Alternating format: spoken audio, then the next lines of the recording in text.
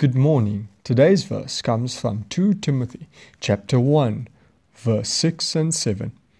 For this reason, I remind you to fan into flame the gift of God which is in you through the laying on of hands. For God did not give us a spirit of timidity, but a spirit of power, a spirit of love and of self-discipline. Amen. Today's passage is Paul speaking to Timothy and reminding Timothy of when he was ordained as a minister of God.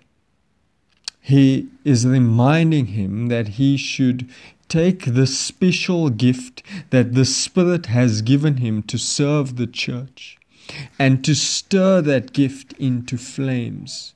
Paul was encouraging him to persevere. You see, Timothy did not need a new revelation or a new gift. He just needed courage, he needed self-discipline, and he needed to persevere, to hang on to the truth and use what God had already given him. You see, if he would just step out boldly in faith and proclaim the gospel once again, then the Holy Spirit would go with him and give him the power. See, the power of the Holy Spirit is available to us who believe. We too can be effective and faithful servants in the area that God has called us if we would just rely on the power of the Holy Spirit.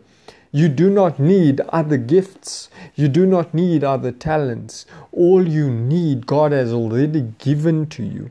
And so we just need to learn to persevere, to continue loving, and to continue allowing the Holy Spirit to use us the way He wants to. Amen.